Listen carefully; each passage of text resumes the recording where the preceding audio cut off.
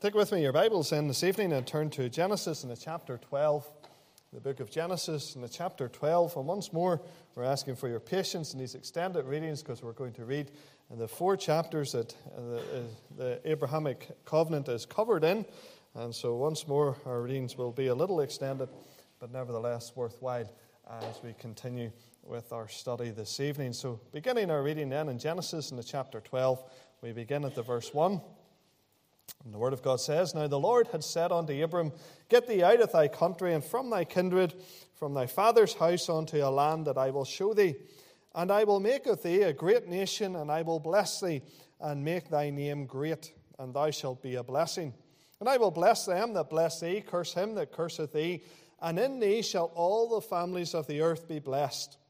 So Abram departed as the Lord had spoken unto him, and Lot went with him, and Abram was 75 years old when he departed out of Haran. And Abram took Sarai his wife, and Lot his brother's son, and all their substance that they had gathered, and the souls that they had gotten in Haran, and they went forth to go into the land of Canaan, and into the land of Canaan they came. And Abram passed through the land unto the place of Sichem, unto the plain of Moreh, and the Canaanite was then in the land. And the Lord appeared unto Abram and said, Unto thy seed will I give this land. And there builded he an altar unto the Lord who appeared unto him. And he removed from thence unto a mountain on the east side of Bethel, and pitched his tent, having Bethel on the west and Ai on the east. And there he builded an altar unto the Lord, and called upon the name of the Lord. And Abram journeyed, going on still toward the south. Coming across then to chapter 13, please. Chapter 13, and we're picking up our reading at the verse 14. And the Lord said unto Abram, after that Lot was separated from him, Lift up now thine eyes, and look from the place where thou art northward and southward and eastward and westward. For all the land which thou seest, to thee will I give it, and to thy seed forever. And I will make thy seed as the dust of the earth, so that if a man can number the dust of the earth, then shall thy seed also be numbered. Arise, walk through the land in the length of it and in the breadth of it, for I will give it unto thee. Then Abram removed his tent and came and dwelt in the plain of Mamre, which is in Hebron, and built there an altar unto the Lord. Then chapter 15 and the verse 1. Chapter 15 and the verse 1. After these things, the word of the Lord came unto Abram in a vision, saying, Fear not, Abram, I am thy shield and thy exceeding great reward. And Abram said, Lord God, what wilt thou give me, seeing I go childless, and the steward of my house is this Eliezer of Damascus? And Abram said, Behold, to me thou hast given no seed, and no one born in mine house is mine heir. Behold, the word of the Lord came unto him, saying, This shall not be thine heir, but he that shall come forth out of thine own bowels shall be thine heir. And he brought him forth abroad, and said, Look now toward heaven, and tell the stars, if thou be able to number them. And he said unto him, So shall thy seed be. And he believed in the Lord, and he counted it to him for righteousness. And he said unto him, I am the Lord that brought thee out of Ur of the Chaldees, to give thee this land to inherit it. And he said, Lord God, whereby shall I know that I shall inherit it? And he said unto him, Take me an heifer of 3 years old, and a she-goat of 3 years old, and a ram of 3 years old, and a turtle dove, and a young pigeon. And he took unto him all these, and divided them in the midst, and laid each one against another, but the birds divided he not. And when the fowls came down upon the carcasses, Abram drove them away. And when the sun was going down, a deep sleep fell upon Abram, and lo, an horror of great darkness fell upon him. And he said unto Abram, Know of a surety that thy seed shall be a stranger in a land that is not theirs, and shall serve them, and they shall afflict them 400 years. And also that nation whom they shall serve will I judge, and afterwards shall they come out with great substance. And thou shalt go to thy fathers in peace, thou shalt be buried in a good old age. But in the 4th generation they shall come hither again, for the iniquity of the Amorites is not yet full. And it came to pass that when the sun went down and it was dark, behold, a smoking furnace and a burning lamp that passed between those pieces. In the same day the Lord made a covenant with Abram, saying, Unto thy seed have I given this land, from the river of Egypt unto the great river, the river Euphrates, the Kenites, the Kenizzites, the Kadmonites, the Hittites, the Perizzites, the Rephaims, the Amorites, the Canaanites, the Girgashites, and the Jebusites. And then come across to chapter 17, and we read there the opening 8 verses as we conclude our readings this evening. And when Abram was 90 years old and 9, the Lord appeared to Abram and said unto him, I am the Almighty God, walk before me, and be thou perfect. And I will make my covenant between me and thee, and will multiply thee exceedingly. And Abram fell on his face, and God talked with him, saying, As for me, behold, my covenant is with thee, and thou shalt be a father of many nations. Neither shall thy name any more be called Abram, but thy name shall be Abraham.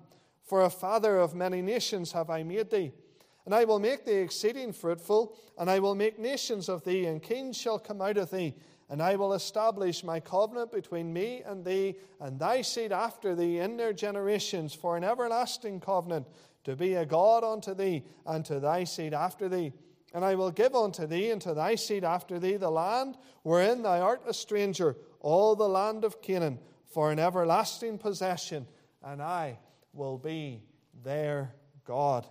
Amen, as we end our reading there at the verse 8. Now, last week we set the scene, as it were, of our studies in this particular covenant. We saw how that God called Abraham, how he comforted Abraham, and then, in the end, how he gave a command to Abraham. And all these facts meant that the ground was laid, the time was right, and now God would proceed and reveal his plan and solemnize his commitments to Abraham and to his seed. Now, coming to consider this Abrahamic covenant tonight, we do so employing the 4 headings that we used the last time in our considerations of the Noahic covenant. And this, I trust, will help you with your notes, but also to help you in recall of the things that we present this evening. And so the first thing that we consider tonight is simply this: the substance of the covenant. The substance of the covenant. What did God covenant to do? Well, for that we come back to chapter 12, and we begin there in verse 2. And we see that the word of the Lord unto Abram was simply this: I will make of thee a great nation. And that's the first thing that the Lord promises to do as he enters into this covenant with this great patriarch. A great nation then was to come from Abraham. As we look back and see how history has progressed, we note, of course, that this was and is the nation of Israel. And that is key to our understanding of this entire covenant. We must understand that this was a covenant made between God and Abraham. And the covenant primarily involved then the emergence of a nation. And so God covenants with Abraham, not as representative of the race of mankind, but rather as the father of the Jewish race, the nation of Israel. Now, as verse 2 continues, we see not only does God covenant to make of thee a great nation, but then he goes on to say, I will bless thee. And so we see that Abraham was to be personally blessed. The call came. The call was to be obeyed. But as God calls Abraham to follow him, to leave all behind, and to be obedient in following the living and the true God, he simultaneously covenants with him to bless him, to prosper him. Well, you might think to yourself, well, that sounds awfully like a bribe to me. But I suggest to you that nothing could be further from the truth. For as God is revealing his plan, his program for Abraham, as he's entering into this covenant with Abraham, I suggest to you that God is anticipating absolute obedience. It's in keeping, is it not, with how God has revealed himself already in this book. There's no desire, there's no intent of God ever throughout this book of beginnings to prove his existence. It simply says at the very beginning of this book, in the beginning, God. He stated it as a fact. He goes on then in the times of Moses to simply further that by claiming this: I am that I am. Again, without seeking to prove the all-powerfulness of his character, of his nature, of his might. He simply declared, and he anticipated perfect observance, perfect obedience. And so as we come to this revelation to his servant here, Abraham, I believe that in calling him in the verse 1 to follow him, he did so with full expectation of obedience. And it is therefore in the light of this expectation of obedience that God goes on to reveal all that Abraham will enter into as he follows God and as God's plan is enacted in his life. Now that always strikes against how you and I think. Because we're conditioned in this world to hear mandates, to hear pleas, to hear exhortations to do this or that. But all along we're also expecting a little carrot to be dangled. The little enticement just to make the deal that little bit sweeter. And before you dismiss that as nonsensical, well, cast your mind back to the day whenever you were a child. Or perhaps you're a parent here of a young child. And have you ever tried the Haribo bribe? You do this and you'll receive this. That's how we condition children from a young age. That's how we ourselves were conditioned. And then it progresses and the Haribos and the jellies aren't good enough, so we move on to the pounds and the fivers. And we say, do this and get this. And then it ends up in the car room or the car showroom or perhaps in a travel agent. And all along people are offering us something. All along people are telling us to do something, but they're also sweetening the deal. That's how we work. That's how our minds are conditioned. But this is not at all how God works. This is not how God operates. For in his infinite wisdom and knowledge, he declares his existence, he desires our submission and obedience, and he demands our worship and our sacrifice. And at all times, he fully anticipates that to be fulfilled. Running parallel to all of this at all times is, of course, the completeness of his character, his whole nature. Because he's a God who is ever faithful in his blessing upon mankind. There's never a day that he sums up what we have done, how faithful we have been, how obedient we have been, and says, well, because we weren't that obedient today, well, you don't eat just as well tomorrow. You don't know just as much safety. You don't enjoy just as good health. That's not how God operates.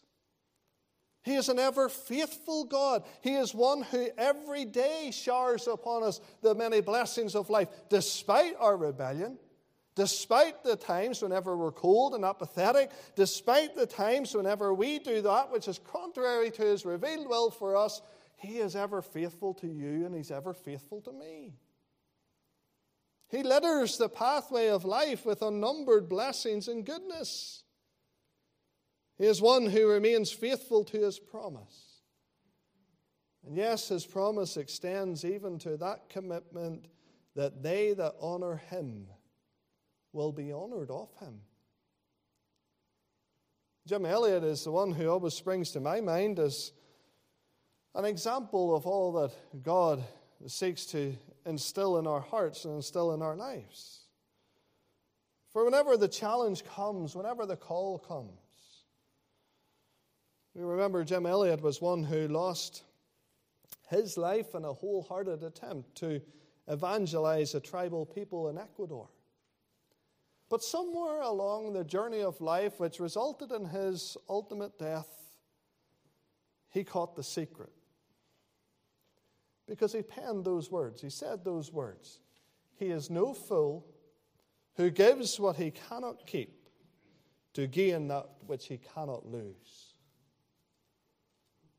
And friend, tonight I remind you that you aren't a fool to believe in God. You aren't a fool to follow God. You aren't a fool to implicitly trust and obey God. But at all times to you is guaranteed as a child of God an inheritance incorruptible, undefiled, that fadeth not away. And that's reserved in heaven for you. And so as God reveals to us His will for our lives, as He exhorts and commands us to follow in the path that He has chosen for us, as He reveals doors of opportunity to us, as He demands our worship and our sacrifice time after time, let us be faithful to Him in return. Remember what we said last week about not letting Him down? About doing that which pleases Him, bringing glory and honor, not dishonor, to His name. May that be evident in our lives. But it's all against the backdrop of the one who never fails us. Verse 2 continues then, and he says, I'll make your name great. This promise we can relate to today because it's evident right up to this generation. All around the world, Abraham's name is recognized. It's fair to say that his name is respected, indeed revered, by millions across the world. Christians, Catholics, Jews, even Muslims revere and respect the name of Abraham. And then verse 2 ends with this, another promise. He would be a blessing to others. Verse 3, a promise then of blessing is extended to those who bless Abraham. A warning of cursing to those who mistreat him. And then at the end of verse 3 here in the chapter 12, we see how God covenants to bless all the nations of the world through the seed of Abraham. Now, despite the vast number of promises we've already considered and commitments that we've already seen given, we haven't finished yet. So come across to chapter 15 and we see more of what God covenants to do. Chapter 15 and the verse 1 through 4. After these things, the word of the Lord came unto Abram in a vision, saying, Fear not, I am thy shield and thy exceeding great reward. And Abram said, Lord God, what wilt thou give me, seeing I go childless? And the steward of my house is this Eliezer of Damascus. And Abram said, Behold, to me thou hast given no seed, and lo, one born in mine house is mine heir. And behold, the word of the Lord came unto him, saying, This shall not be thine heir, but he that shall come forth out of thine own bowels shall be thine heir. Here we see the commitment of God, the promise of God, that Abraham would receive an heir. A son was promised. Now in chapter 17, in the verses 16 through 21, we see that God's intention for this son, the realization of this son, was according to God's plan to come from his marriage to Sarah. It says in the verse 16, I will bless her, that's Sarah, and give thee a son also of her. Yea, I will bless her, and she will be a mother of nations. Kings of people shall be of her. Then Abram fell upon his face and laughed, and said in his heart, Shall a child be born unto him that is 100 years old, and shall Sarah that is 90 years old bear? And Abraham said unto God, O that Ishmael might live before thee. And God said, Sarah thy wife shall bear thee a son indeed, and thou shalt call his name Isaac. And I will establish my covenant with him for an everlasting covenant, and with his seed after him. And so quite clearly here, this promise of an heir, according to God's plan, would be the product of his marriage to Sarah. I emphasize that tonight, but we can't dwell on it tonight. I'm trying to be on my best behavior, stick to the framework, and make it through the covenant tonight. And so hold that at the forefront of your mind, because we will come back to that. The fact that God's intent was always for this heir to come through the marriage relationship he shared with Sarah. Now in verse 16 of chapter 17, we see that God's promise did not stop with an heir. Because there in the verse 16 it says, I will bless thee and give thee a son of her. Yea, I will bless her. She will be a mother of nations. Kings of people shall be of her. Now come back to chapter 15 and read with me again to verse 5. So this, remember, we're elaborating and developing this promise that God is giving to him here of an heir, a son to call his own from the marriage that he shared and enjoyed with Sarah. But read with me in verse 5. He brought him forth abroad. Look now toward the heaven and tell the stars if thou be able to number them. And he said unto him, so shall thy seed be. And so God's commitment to Abraham, understand here that God's commitment extends beyond one son. Not only would he be the father of an heir, Isaac, but ultimately in God's plan, he was to be the father of many nations. Specifically, the nation of Israel. Now, we've said a lot already. We've laid out the commitments that God has given this far, and it's been a lot of information, but we've saved the most significant to the last. Come back to chapter 12 and read in the verse 1. We see here the first mention of the commitment that God gives to provide a land. Now the Lord had said unto Abram, get thee out of thy country, from thy kindred, and from thy father's house, unto a land that I will show thee. Reading the verse 7 of the same chapter. The Lord appeared unto Abram and said, unto thy seed will I give this land. Now come into chapter 13 and read in the verse 14 of that chapter. The Lord said unto Abram, after that Lot was separated from him, lift up now thine eyes and look from the place where thou art northward and southward and eastward and westward. For all the land which thou seest, to thee will I give it, and to thy seed forever. And then coming to the verse 17 and says, arise, walk through the land and the length of it, and in the breadth of it, for I will give it unto thee. Then come across to chapter 15. We're laboring the point, but it's well worth laboring. And read with me in the verse 18. In the same day the Lord made a covenant with Abram, saying, unto thy seed have I given this land, from the river of Egypt unto the great river, the river Euphrates. The Kenites, the Kenizzites, the Cadmonites, the Hittites, the Perizzites, the Rephaims, the Amorites, the Canaanites, the Girgashites, and the Jebusites.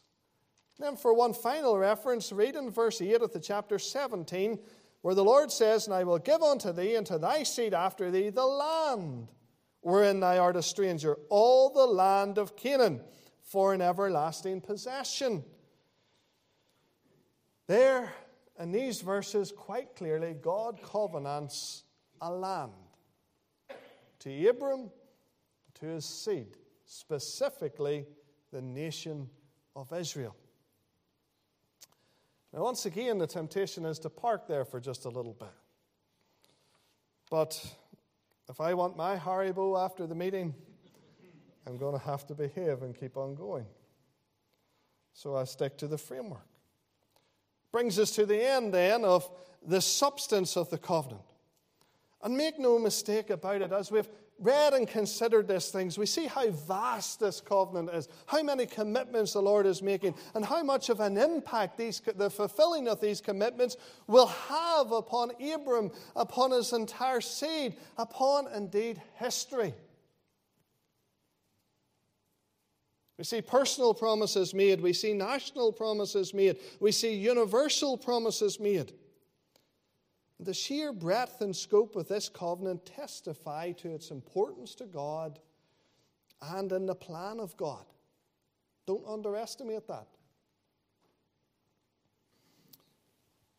I believe it's of great significance. Why? Because in the early chapters of Genesis, and specifically in this portion of Scripture, chapters 12 through 17, we see God's reversal of all the catastrophe and all the calamity that's been brought in by the fall.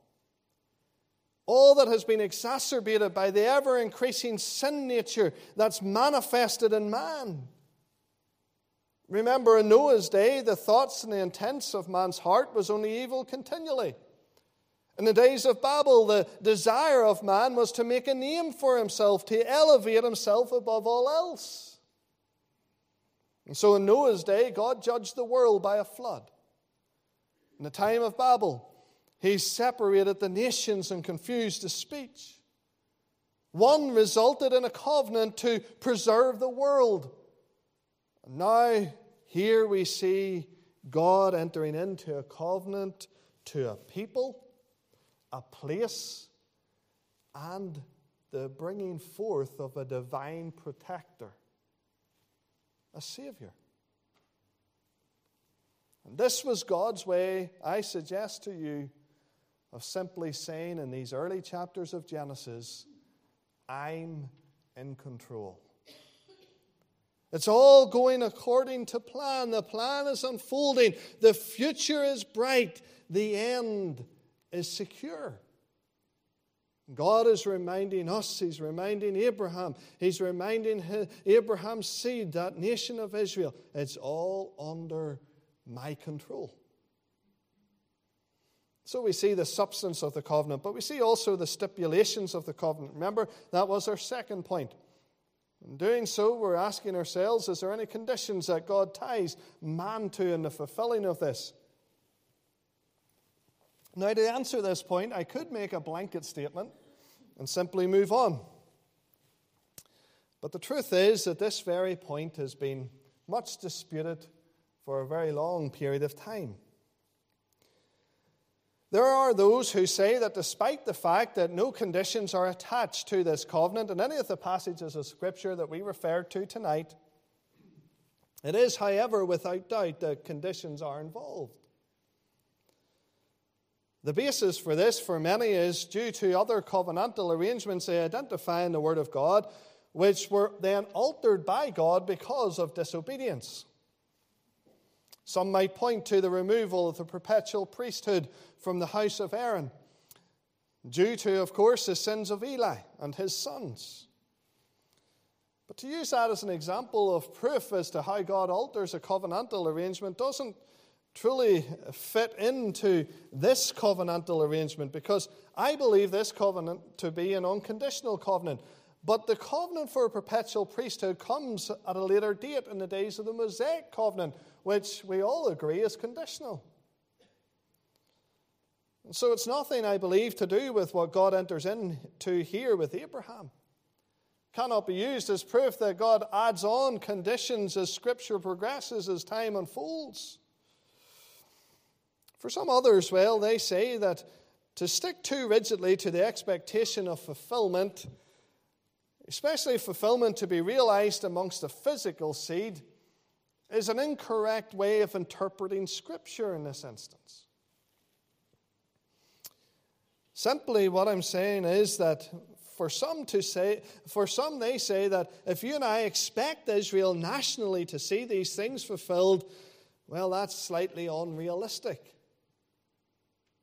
Because remember, Israel have been, as evidence is produced aplenty from the Word of God, and as we can see with our very own eyes, and again from our own understanding of the nation today, they've been a people who have disobeyed God.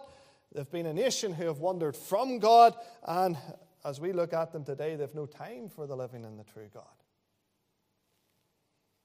So for some, it's better if we see the fulfillment of all that God covenants here with Abraham in a spiritual sense, to a spiritual seed of which you and I are part of here today in 2021. Now, for me, I can't see that. I can't agree with that. I can't agree with it practically, and I can't agree with it biblically. Let me address the biblical response first. Every time I read a portion of Scripture, I try to insert myself into that portion of Scripture. Every time I come to something that stretches my mind, and let me tell you, that's more often than not. You can't get much stretching out of a garden pea, and so my brain doesn't stretch much farther than that. And so very often I have to insert myself into Scripture to gain a little bit better of an understanding.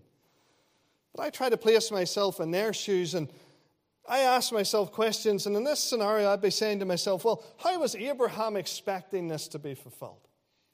As God was speaking with Abraham, as these promises were made, how is he understanding God to fulfill these promises in his life and his experience? How, after God finishing speaking to him and he reflects on it a while, how is his understanding of how it's all going to come to pass? So when we apply that line of thinking into this exact scenario here, how does Abraham anticipate fulfillment? Is it to a literal seed or is it to a spiritual seed? Now again, I could give you my opinion, but it's not worth much more than a postage stamp. Despite the fact that stamps are increasing every week, it seems. Still not of much value or much worth. But I do believe God answers this question for us. And so let's come to consider what God says. Come to chapter 17. Read with me in the verse 7. Remember, we're asking ourselves this question. As Abraham heard this from God, how was Abraham expecting this to be fulfilled? Read with me in the verse 7. I will establish my covenant between me and thee and thy seed after thee and their generations for an everlasting covenant, to be a God unto thee and to thy seed after thee. And I will give unto thee and to thy seed after thee the land wherein thou art a stranger, all the land of Canaan for an everlasting possession, and I will be their God. And God said unto Abraham, Thou shalt keep my covenant, therefore thou and thy seed after thee in their generations. This is my covenant which ye shall keep between me and you and thy seed after thee. Every man-child among you shall be circumcised. Come down to verse 19. And God said, Sarah thy wife shall bear thee a son indeed, and thou shalt call his name Isaac, and I will establish my covenant with him for an everlasting covenant, and with his seed after him. And as for Ishmael, I have heard thee. Behold, I have blessed him, and will make him fruitful, and will multiply him exceedingly. 12 princes shall he beget, and I will make him a great nation. But my covenant will I establish with Isaac, which Sarah shall bear unto thee at this set time in the next year. Now, I know that here in Northern Ireland we can fall out about pretty much anything. And we can keep up disagreements for years. I don't know if the disagreement has ever been settled as to whether or not it's cream paint or magnolia paint. Or if you're talking to my mum, dark cream and light cream. Hope she's not listening tonight, but nevertheless, that argument, that debate has rumbled on. We can argue about anything, but surely as we read these verses together tonight, surely as we behold these inspired words of God, we can all agree that Abraham expected a real baby boy who would go on to have real baby boys. And surely we see also that it was real-life men and real-life baby boys who would be circumcised. And so his expectation as God finished speaking was that the promises made would be fulfilled to those who shared his name, to those who had his blood flowing through their veins. Now, practically, I answer it like this. I'm your brother in Christ, aren't I? Well, if Aunt Penelope dies and she leaves behind a great fortune that's in a mattress buried somewhere, and I turn up at the will reading of Aunt Penelope, and I tell you that as her last relative, you are slightly amiss in your expectation, because I'm as much your brother as anybody else, so I have as much claim to that inheritance as you do. Would you stand for it?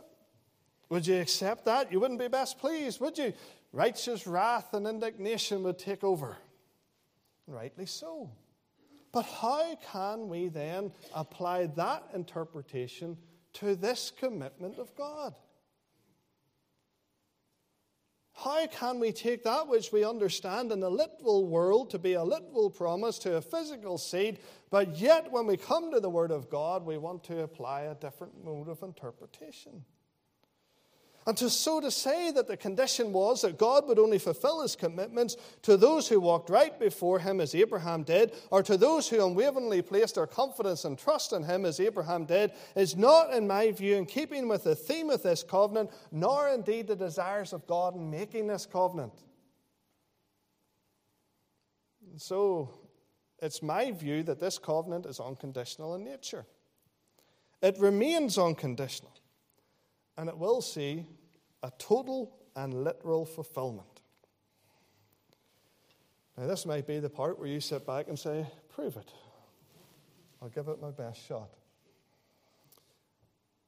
These scriptures all testify to God placing no conditions upon the covenant he's making here with Abraham.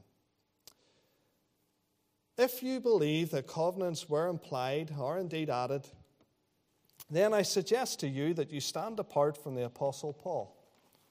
For in Galatians chapter 3, he records these words. In verse 13, he says, Christ hath redeemed us from the curse of the law, being made a curse for us, for it is written, Cursed is every one that hangeth on a tree. That the blessing of Abraham might come on the Gentiles through Jesus Christ, that we might receive the promise of the Spirit through faith. Brethren, I speak after the manner of men, though it be but a man's covenant, yet if it be confirmed, no man disannulleth or addeth thereto. Now to Abraham and to his seed were the promises made. He said not unto seeds as of many, but as of one, to thy seed which is Christ. And this I say, that the covenant that was confirmed before God in Christ, the law which was 430 years after, cannot disannul, that it should make the promise of none effect. For if the inheritance be of the law, it is no more of promise, but God gave it to Abraham by promise. Now, what's Paul saying here? Simply he's saying this. He testifies to the fact that this promise was given to God, or to Abraham by God as a promise. The coming of the law didn't change it in any way. It didn't disannul it in any way. Nothing has changed about it. It's exactly the same way that God gave it to Abraham. I also believe it's unconditional because despite all that has happened in the many years that have passed, God terms it an everlasting covenant. Twice, in fact. Genesis 17, the verse 7 and the verse 19. And so yes, its fulfillment in full has undoubtedly been delayed, but yet the term applies. God has committed to these things and the fulfilling of these things for as long as time remains. Another two reasons I believe that it's unconditional is simply this. God reiterates the covenant in Genesis chapter 26 and in Genesis chapter 28. We don't have time to turn to them tonight, but nevertheless, both times he reiterates exactly the same thing to Isaac and to Jacob with exactly the same conditions attached. None. And so I believe that God unconditionally obligates himself to fulfill all his promises, both to Abraham and I submit to you also his physical seed. And so we come thirdly to the sign of the covenant. The sign of the covenant. Now this is a term where we're asking ourselves, how was a covenant formalized? And this covenant was formalized by sacrifice. And so God, days before the Levitical law ever came into existence, he once more lays down a model for what is acceptable sacrifice. And just as we saw in the days of Noah, so too we see here that acceptable sacrifice, well, it involves the killing and the shedding of blood of clean or pure animals. That's given to us in Genesis 15 and the verses 9 and 10. And he said, Take me an heifer of 3 years old, a she-goat of 3 years old, a ram of 3 years old, and a turtle dove and a young pigeon. And he took unto him all these and divided them in the midst, and laid each one against another, but the birds divided he not. And so Abraham here was to take these animals, these clean animals, he was to slay them, he was to divide them, and he was to lay them on the ground in the customary manner. All in preparation for the ceremony, the covenant being formalized. And so this little walkway would be created between the half carcass on this side and the half carcass on this side. And then, as tradition would have it, the two parties would make their way through that walkway, thereby signifying a covenant had been entered into. Now Abraham did all of that. And what happened? Well, in verse 12 it tells us, when the sun was going down, a deep sleep fell upon Abram. God tarries. That's what we understand, and he tarries all day. God doesn't turn up for this formalizing ceremony.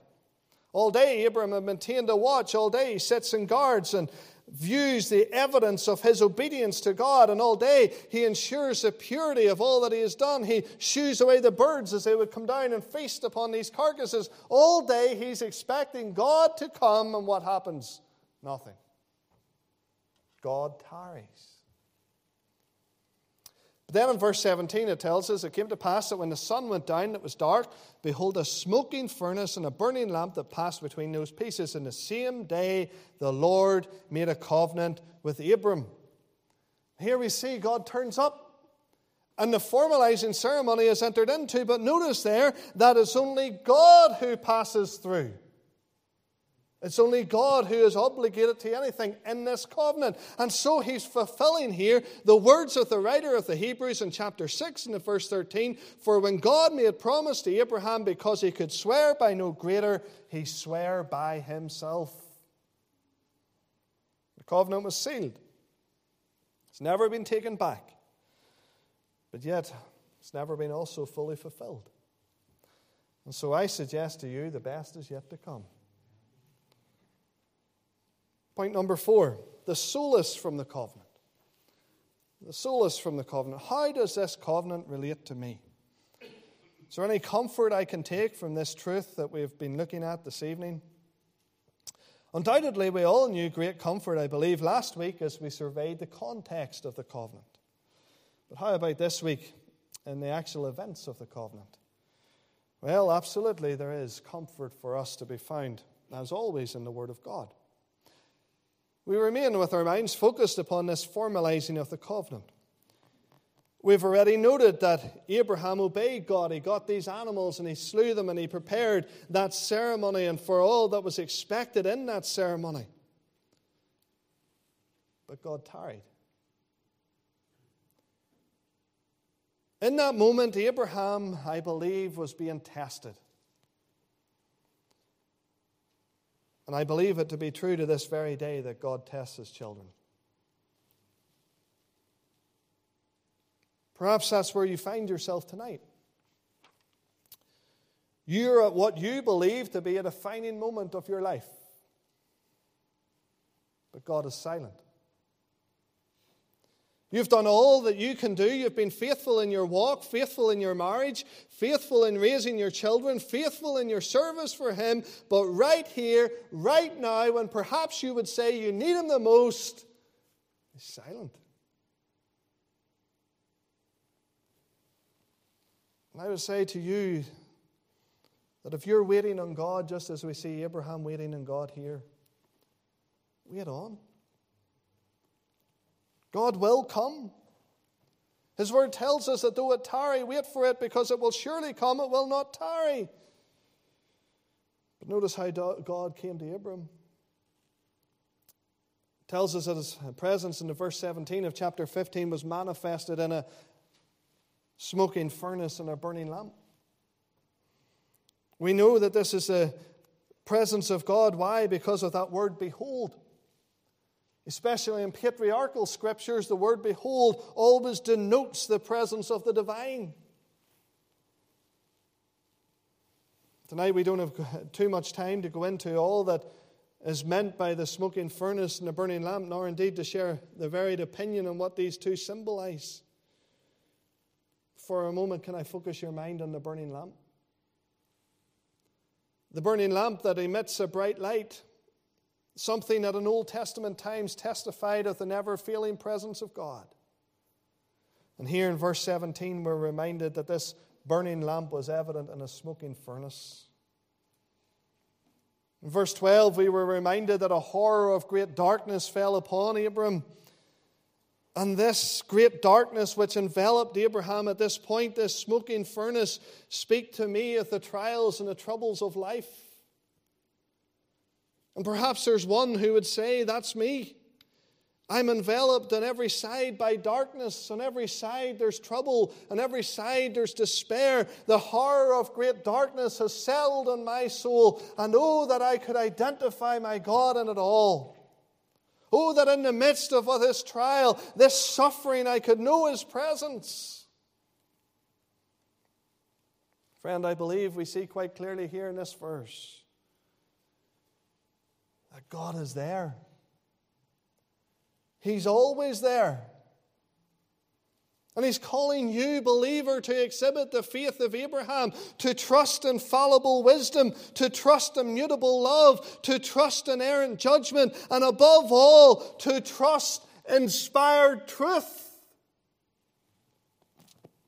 Never leaves us nor forsakes us. And here in His holy word, He reveals to us His Son, the one who passed the horror of great darkness like none other could compare in our lives. He knew the whole might of hell arrayed and used against Him. But yet our Savior was ultimately victorious. He it is who encourages you today. Don't lose hope in the darkness. Don't lose faith in the furnace. Don't give up in the trial. Because just as the hymn writer reminds us, God speaks to you tonight and He says, no power of hell, no scheme of man can ever pluck you from His hand. You are His, He is thine, here in the power of Christ. Not your own power. And not some false power that emits from you whenever you hear a good sermon or a good encouraging word or you receive a text from a brother or a sister. No, stand in the power of the risen Christ. And know that He leads from victory to victory. Can I remind you that this all began with fear not? Fear remains to be the arch enemy of faith. And if fear is allowed to prevail, then fear will always kill faith. But tonight, I believe the all-powerful God of heaven and earth says, fear not. Claim my promises. Remind yourself I'm always there. And stand fast in the liberty wherewith Christ has made you free. And the time's up tonight, but we still aren't finished. But we're long past the introduction, so you don't have to worry about that. We're going to come to consider how Abraham would give Frank Sinatra a good run for his money whenever he would sing, I tried to do it my way. We're going to come to consider the years that passed in the making of this covenant, the foresight that was granted in the covenant. And then we're going to come to consider the token of the covenant, that being the rite of circumcision. And much more. But that's all for next week. You'll be glad to know. Now, hopefully tonight you'll agree I've done enough to earn my Haribo. Hopefully the boss is still watching at home, and whenever I go home, there I'll be on the kitchen table. But as we go from here, let us always remember, our God is a covenant-keeping God. And He's the same yesterday, today, and forever. One verse, so if as the deer pants for the water, so my soul longs after you. You alone are my heart's desire, and I long